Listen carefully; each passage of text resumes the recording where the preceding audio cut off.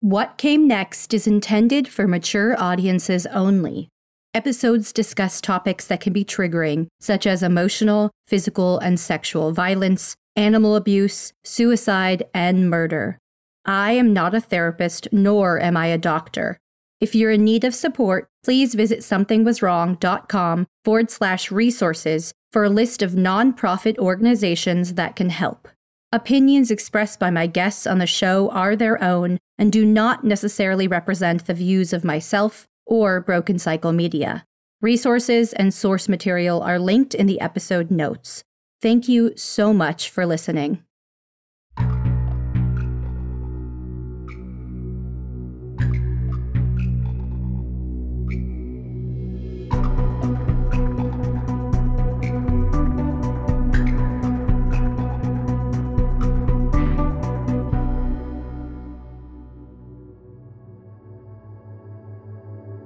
Melissa and Evin Marshall's lives changed forever in late February of 2021.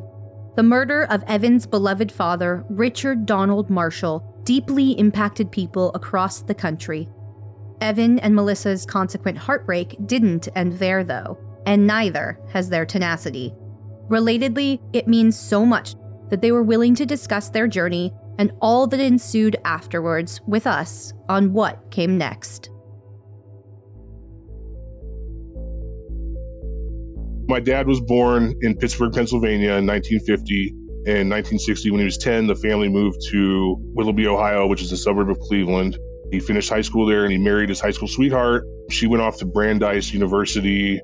He was the second son of a family at the height of the draft in 1968 for the Vietnam War. My uncle, his brother Bill, got the academic deferment, so my dad didn't have a choice but to face the draft board and possibly get drafted to Vietnam. That was kind of the beginnings of his political anti-capitalist philosophy that he had. He was dodging the draft. He was hiding. He was not going to draft meetings. The draft board was really up his ass. So he went to Kent State to go to school as long as he could before he got drafted. And when he was at Kent State, he was deemed undraftable, luckily, because he was a big man. My dad was 6'3", 320 pounds. He's a big guy. He ended up staying at Kent State. He was there in 1971 protesting the war when the Ohio State governor called in the Ohio State National Guard, and the National Guard shot and killed 7 students that day.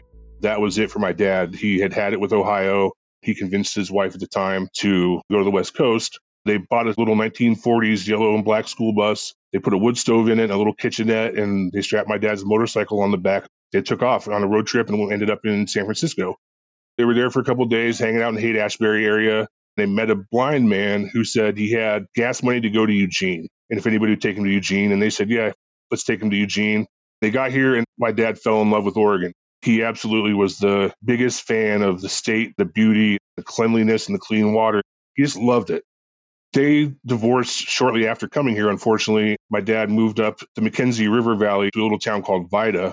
He met my mom in 75. I was born in 77. I have 2 other sisters. They were born in 1981 and 79. So there's 3 of us. I'm the oldest of 3.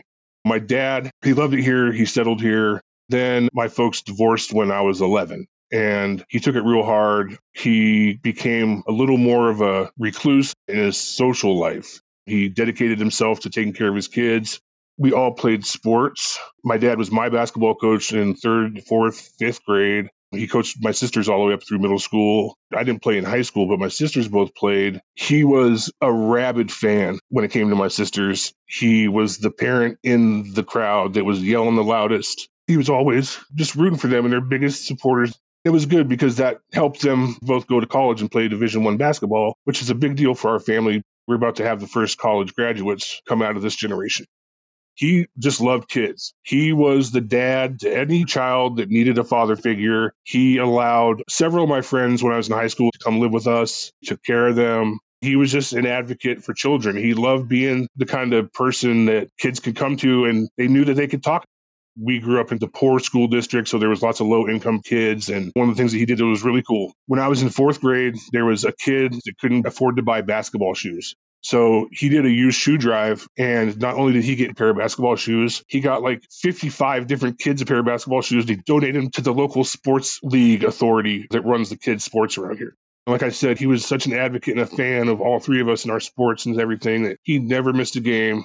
The day that I turned 18, my dad was like, well, hey, you're an adult now. So if you want to hang out and be an adult, you can. And he started letting us hang out at the late night domino and card games that he had with the neighbor. It got to the point to where my friends loved him so much that I would be at work washing dishes. I'd come home at midnight and they'd all be sitting there without me. He was such a good-hearted person. He just wanted people to be happy. He wanted people to be loved and cared for. And he did that. He did it anytime he could, even though he had his own issues. He never really got his dating life together. And after my parents divorced, he was just a single dude. He fulfilled himself by spending his time doing good things for people. And that's why he loved the farm so much, because he knew that he was doing a good thing for people. That's kind of his backstory, where his life meets up with Food for Lane County Youth Farm, which happened about 2010. I had been a bar bouncer at the clubs downtown here in Eugene. I was getting tired of working nights, and so I parlayed my security skills into a daytime job at the Food for Lane County Dining Room, which is in downtown Eugene, and it serves 300 hot meals every day to folks in need. I was working one day, and they mentioned that they needed the caregiver on the youth farm. At that time, my dad was living in an RV on a piece of property out of town that he was renting. He wasn't really happy there. I told him I had this opportunity for him where he could pay no rent. They would pay his water and his electric. They just needed him to be the caretaker of the farm. But really, it was like a night watchman position. He didn't have to be there during the day, but in the evenings, after it got dark, they expected him to be there. He's not a law enforcement officer or a trained security person or anything like that, but his job was to let people know that they were on private property and that they couldn't be there. If they were stealing and stuff, that he made sure that he imparted on them who they were stealing from. Food for Lane County Youth Farm provides nothing but fresh fruits and organic vegetables to low-income people. Anytime anybody was stealing from them, it was usually people that really needed it, but occasionally there was people that were just there to steal equipment. It was one thing if people were stealing food. It was another thing if they were stealing tractors and lawnmowers and whatever else. So that all worked out. He took it and he moved his RV in. They gave him a nice little area. It was all fenced off, and he had this maybe 80 by 40 foot area in the middle of this 5-acre farm. Everything's going fine. My dad's the hit on the farm. He's always had dogs. He really loved collies. He's had several collies during my life and during his life. Everybody on the farm wanted to go see him and the dogs. It was a youth farm where kids got to work, I guess, troubled youths or whatever you want to call it. They gave them an opportunity to make money, get some work experience, and something to occupy their time. It was just a great program. The kids all loved him. He loved when the kids were there during the summer. Evan and I have been together about 5 years. Before the pandemic, we had Richard over every Sunday for spaghetti dinner. We would just hang out with each other. I have my son and my ex-wife. We have shared parenting time. So it's 1 week on and 1 week off. We would always get my son back on Sunday night, and then we would have spaghetti dinner with each other. He was part of our family. We saw him all the time. The other thing about Richard is that I bonded with him personally. He loved estate sales and garage sales. That's something I love to do, is go to estate sales and spend $5 and get some amazing treasure. He was just the kind of person where if you said you needed a certain thing, he would go to every estate sale until he could find it. One of the last things he gave me before he died, when he came over, the last time we saw him, was these strawberry candles that were vintage. I love strawberries and kitschy stuff like that. He gave them to me, and it was really sweet. He just always knew exactly what you would love. And he spent a lot of time doing that for so many people. That's pretty much how it went until the pandemic. When the pandemic hit and the lockdown went on, Melissa, myself, and my father were all at risk. So we decided that we shouldn't be in each other's bubble. And we took COVID very seriously. We kept ourselves away from everybody except one person that was coming into our house. A year of the lockdown had gone by. Things were starting to relax a little bit. It was February, about 5 or 6 days before he was killed. We decided to have him over for dinner. I missed him so much. He'd been dropping stuff on my porch for me and saying hi to me through the window and all that sad shit that happened during the pandemic. So he came over and we had a really good dinner. We decided that if we were careful that we should be able to see each other again. He came into my house that night. He was in such a good mood. He was so happy. He felt so good. Like I said before, he was a big man and he had joint issues. He finally got his knee replacement surgery done and they fixed the problem in his hip. They did a little bit of back surgery on him, and all of a sudden, he felt 20 years younger. He was 71 at the time.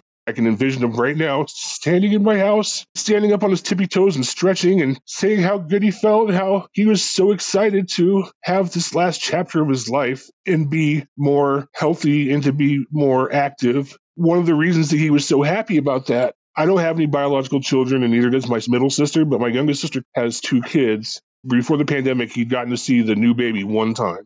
The plan was for him to move to Salt Lake City with my sister and help take care of the baby because he wanted nothing more but to be in his grandchildren's lives.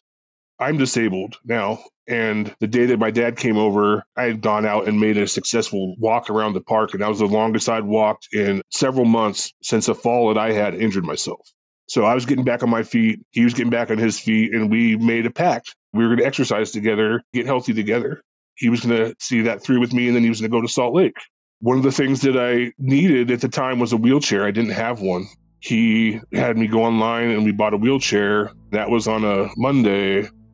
On Friday, I hadn't heard from him. I called him to find out if he had any tracking information on the wheelchair. He didn't answer his phone.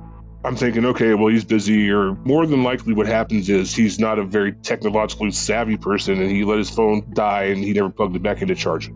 This happened before where we actually went and checked on him because he didn't answer his phone and there he was, oh shit, son, I forgot to plug my phone in. So we're not too worried about it. Saturday comes around, he doesn't answer. I'm starting to get worried. Sunday comes around and he doesn't answer. It's now Sunday evening and I cannot handle it anymore. I need to know what's going on. Like I said, I'm disabled and homebound. So Melissa went and picked up her best friend, Casey. Her and Casey went to check on my dad. Before Ollie and I will go out to the farm, who's my 14-year-old son, we would go out to the farm and check on him and tell him to charge his phone. And we would get ice cream on the way home. Just checking on Grandpa. He's so silly. But this time felt different. Evin seemed really nervous, and it was a couple days that we couldn't get a hold of him. That was not normal. I trust my intuition a lot, and my intuition said, don't take Ollie. So I didn't. I called my friend. She is just kind of a ride or die friend like that. She was the only person that was in our bubble for the pandemic. I grabbed her, and we started driving, and we were on the freeway. I remember looking at the moon because it was about 8 o'clock at night. It just looked bad. It just looked ominous. I don't know how to describe it other than I just had this sick feeling in my stomach. I told Casey that and we kept driving. We ended up driving up the path to Richard's trailer and his car. Immediately, the first thing I saw were his shoes. His shoes were kind of sticking out of the fence a little bit. And I was like, why are his shoes there? And I was very confused. We got out of the car. Ray, his dog, was pissed. She was barking and barking and she wouldn't calm down. This dog is a really sensitive, sweet, quiet dog. It just seemed weird that she was so mad. But then when she saw me, she calmed down and just started crying. She was just yelping and running to me. What we didn't realize was that she had been laying with his body for probably 4 days, protecting him. And she was stuck there guarding him until someone came to rescue her and help Richard. Like Melissa said, Ray was the sweetest dog. She was on my dad's hip constantly. He actually had 2 border collies and he had to put one down about a month before he died. So Ray was just getting used to being the only dog on the farm. I just remember thinking, man, that dog really loved my dad. She must have been so upset because we're pretty sure that he was murdered on February 26th, but we didn't find him until a couple of days later. They're not exactly sure how long he was laying there before anybody found him. But we do know that the dog was there with him the whole time. My friend just went into damage control and she took charge of the whole situation. I was so confused because I didn't want to believe that Richard was gone. He was laying on the ground on his back. I remember walking up to him and like touching his shoulder and saying, I'm so sorry. It just looked like he might have had a stroke or might have had a heart attack or something. He was older. That's just something you are prepared for, older people, if that happens. It felt obviously really sad, but I just kept rubbing his shoulder. Casey called 911 and I called Evin. I remember I didn't want to look at his face and see it without any life in it. I didn't want to remember him like that, which I guess is good in hindsight because he was shot under his nostril. I would have seen that and I didn't see that, luckily. The police showed up. We took Ray and we stayed in my van that we had driven there. They ended up keeping us there for 4 or 5 hours, but it seemed like we were there for a long time. a lot of police and detectives showed up. It just seemed really weird that it was taking so long to release us because Evin was at home by himself, upset. And I was trying to text him all the time and let him know what happened. They didn't tell us anything. They just were taking samples and doing whatever. It just was really surreal. It was really weird to be there. And then more and more people kept showing up. Casey was still there with me. Some neighbors started coming out because of all the lights and all the commotion. It just was really chaotic and crazy. I remember I was in a tank top and it was cold. Ray was crying and they wouldn't let us leave. Finally, they released us, but it was like in the middle of the night by the time that happened. I was, of course, devastated, but we thought it was natural causes. The way that he was laying, she said she couldn't see any blood. She said that he looks like he'd just fallen where he was. And I thought it's horrible that my dad's passed, but maybe he had a stroke or maybe he had a heart attack or something happened, natural causes. I went to bed that night, attempted to go to bed that night with that as the idea of what had happened.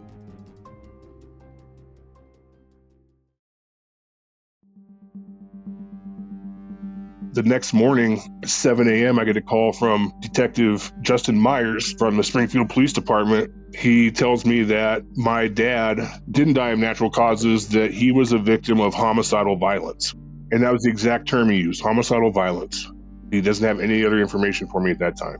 About 6 or 7 hours later that day, he came to my house to talk to us, and he brought with him Officer Brian Austin, who I was really glad to see because he was a friend of mine.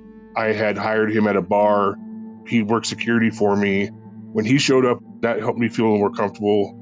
He sat down and he started asking me questions like if my dad had any enemies or if there's anybody that I thought would want to hurt him. And I said, no, absolutely not.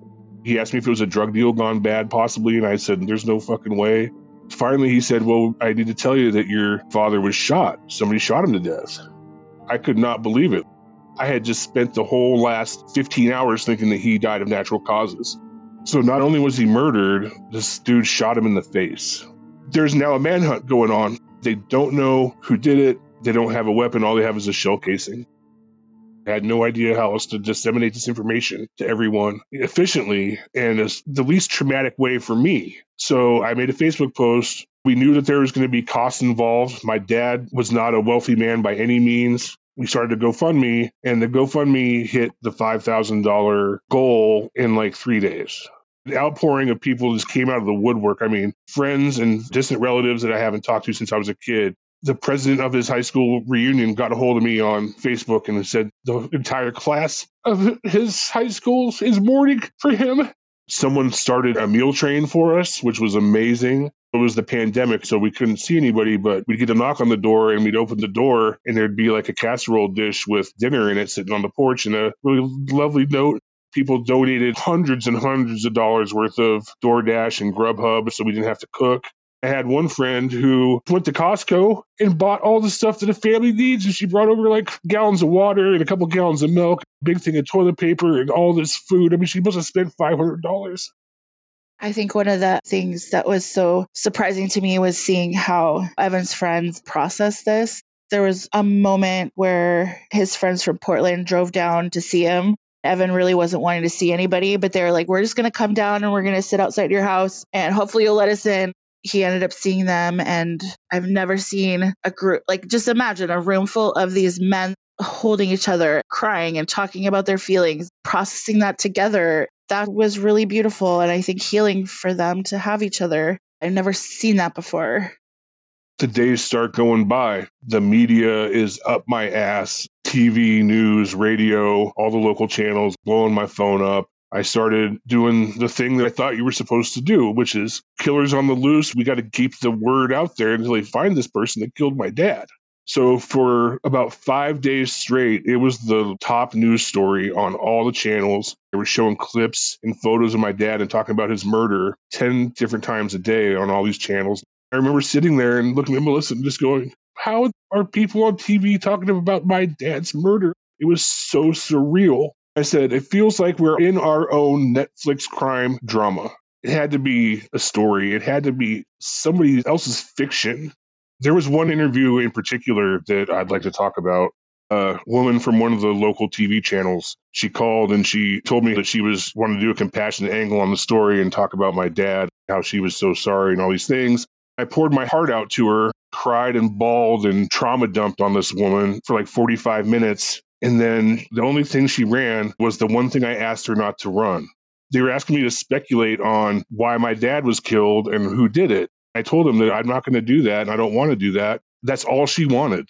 She allowed me to become completely vulnerable, put myself out there like I'd never have with any stranger in my life. And she's trying to get that line. I felt like she played me. We're talking like 3 or 4 days after he was killed. It was eye-opening. That's all I had to say about it. The first interview he did, the thought just didn't cross our minds that they would have any other intention other than sympathy and empathy and getting that story out. He basically poured his heart out to someone for an hour, and they didn't use any of the information that he told them. It was just heartbreaking to realize that they want the story. That was really eye-opening. They just want the salacious parts of it. That's the first time where we weren't really seen as human beings. It really feels like we're just a story and it's nonfiction. That was the first time where I felt like they don't really care who we are. They just want to have the top news story. That was shocking. It really made us question if we ever wanted to talk to anyone again, because you can't just rip your heart out and give it to the media when you realize that they really just don't care. We were more guarded after that, for sure. It all feels kind of like a blur. I was having to take care of Evin at that time, especially after they told us it was homicidal violence. He just didn't get out of his chair. He was taking care of talking to the news. The first couple of days I was trying to cook meals for us. I remember putting in a frozen pizza. I completely forgot I was cooking and I burnt a couple meals. I didn't feel present in my body. I've never felt that sort of grief before. When you learn in school, you learn the 7 stages of grief. It's very cut and dry how you learn it. But then once you experience it, it's like I was feeling every emotion all at once. I felt like I was underwater. My body was vibrating. I would stand up and be lightheaded. It just felt like I was in a movie. It just did not feel like this was happening. I remember in the days after, we had to remove his property. The farm was trying to take back the space. So they wanted his items in his car moved. The news were just camping out down there. Every time we would drive up the path, we would just see a ton of people. After they had done the investigation at the farm, we're trying to sort through his things. They didn't talk to us or anything, but they were just filming. They were trying to catch whatever they could. Then I would watch the news and see my back, like carrying his stuff to the truck, and they're capturing that on film and putting it on the news. And it just felt so violating. Eventually, day 9 comes up and they still haven't caught the person, but they apparently have a general idea where he is. They go on the real manhunt. They locate him in a town on the coast of Oregon. There's a 12, 14-hour long standoff, something like that. When he was in the standoff with the cops, they had given him a cell phone. He told them what happened. They said, "Why did you do it?" And he said, "Because he asked me what I was doing." This is where I feel like the story is really, really fucking sad and tragic. He shot my dad because my dad asked him what he was doing, right? So what I imagined happened was, and this was something that he had called and told me about on several occasions. I would talk to him like on a Monday evening, say, and he would say, "Oh, I got woken up on Saturday night. There was some kids on the farm and the dogs were barking. I went out there and I shined my flashlight on them and told them they couldn't be there. They gave me a bunch of shit, but they left. No big deal." Those kind of stories happened more times than I can count. And that was why he was there. That was his job. That night, I can only imagine what happened was the dogs barked. All he had in his hand was his flashlight and his cell phone in the other hand. Because that's one thing I told him. I said, "Dad, anytime that you're confronting people, have your phone ready, like dial 911 and be ready to press the other one." All I can imagine was he went out there, shined the light on the guy and said, "Hey, what are you doing?" The assailant said that he heard my dad say that. He turned around and fired. Turned around and shot him for no fucking reason. He proceeded to tell the police that he's going to smoke the rest of his meth and to get ready because when he's done smoking his meth, he's going to get out of the car with guns blazing. Apparently, he sat there and smoked his last bowl of methamphetamine, got his gun ready, and stepped out with his weapon. They draw down on him and shot him like some crazy number of times. Detective Justice Myers comes over and tells me that they got the guy. He told me what happened. I thank him profusely. I couldn't thank him enough for being so dedicated and taking it so seriously and doing everything he could to catch this guy. Based on what had happened to him, it's a different kind of closure then getting to go to trial and see him in court. I actually felt kind of robbed of being able to look him in the fucking eye, tell him how much I hated him. I had never, ever considered that in my life. I'm glad that they caught him, and I'm glad that they were able to find out what happened. So I get that news. I'm a little bit relieved. There's the public safety aspect of this person being out there. Also, the family of the victim, we're craving any kind of information we can get to square this fucking circle in our head of what just happened. Instead of worrying about a trial, the investigation was over. They found the guy. He's not just out there terrorizing other people. When we found out that the man had the standoff with the police, I personally felt relieved because I was scared that maybe this person was going to want to harm us, my son or Evin. My intrusive thoughts were definitely running away with themselves. I felt relieved that he was gone, but I also felt bad for the guy's family too. He had a kid, I think. I remember reading, and he had a partner. Evin didn't talk about this, but the perpetrator's mother emailed Evin and wanted to talk. We haven't responded to her yet, I don't believe, but it didn't just affect us. It affected his own orbit of people too. Who knows how they're feeling? Part of me doesn't care, but part of me is like, this one action just started this snowball for so many people. As soon as that part of the story happened with the perpetrator, the news media shifted all coverage to that incident. All they wanted to hear from me was what I thought about the cops killing him. No longer were there any questions about my dad or how I was doing or how the family was doing. It was all about, can you give us a statement on how you feel about him being killed by the police? That shift in the media narrative was really hard to take. I felt really fucking used. I felt exploited. I felt mistreated. I felt lied to. I felt like a sucker almost, like I fell into their trap. This is the other thing that's fucked up is the morning after he shot my dad, he was arrested in the same neighborhood trying to break into somebody else's house. When they took him to jail, he thought he was going down for the murder of my dad. Well, they hadn't put it together yet that that was the gun that shot my dad, and they let him go. They had him, and they let him go. It's insane. When people say, what's it like? And I say, it's crazy making. I remember looking at Melissa and I said to her, our lives are going to be different from this moment forward forever. Who we are as people has changed forever. I didn't realize what was coming for us still. This episode is dedicated in loving memory of Richard Donald Marshall. Thank you so much for listening to today's episode. Next on What Came Next. They ran that podcast story less than 2 years after the actual murder. That's just not enough time, man. I mean, come on. People give a wider berth to bad jokes. This was just too soon. What Came Next is a Broken Cycle Media production, co-produced by Amy B. Chesler and Tiffany Reese. If you'd like to help support What Came Next, you can leave us a positive review, support our sponsors, or follow Broken Cycle Media on Instagram at Broken Cycle Media. Check out the episode notes for sources, resources, and to follow our guests. Thank you again for listening.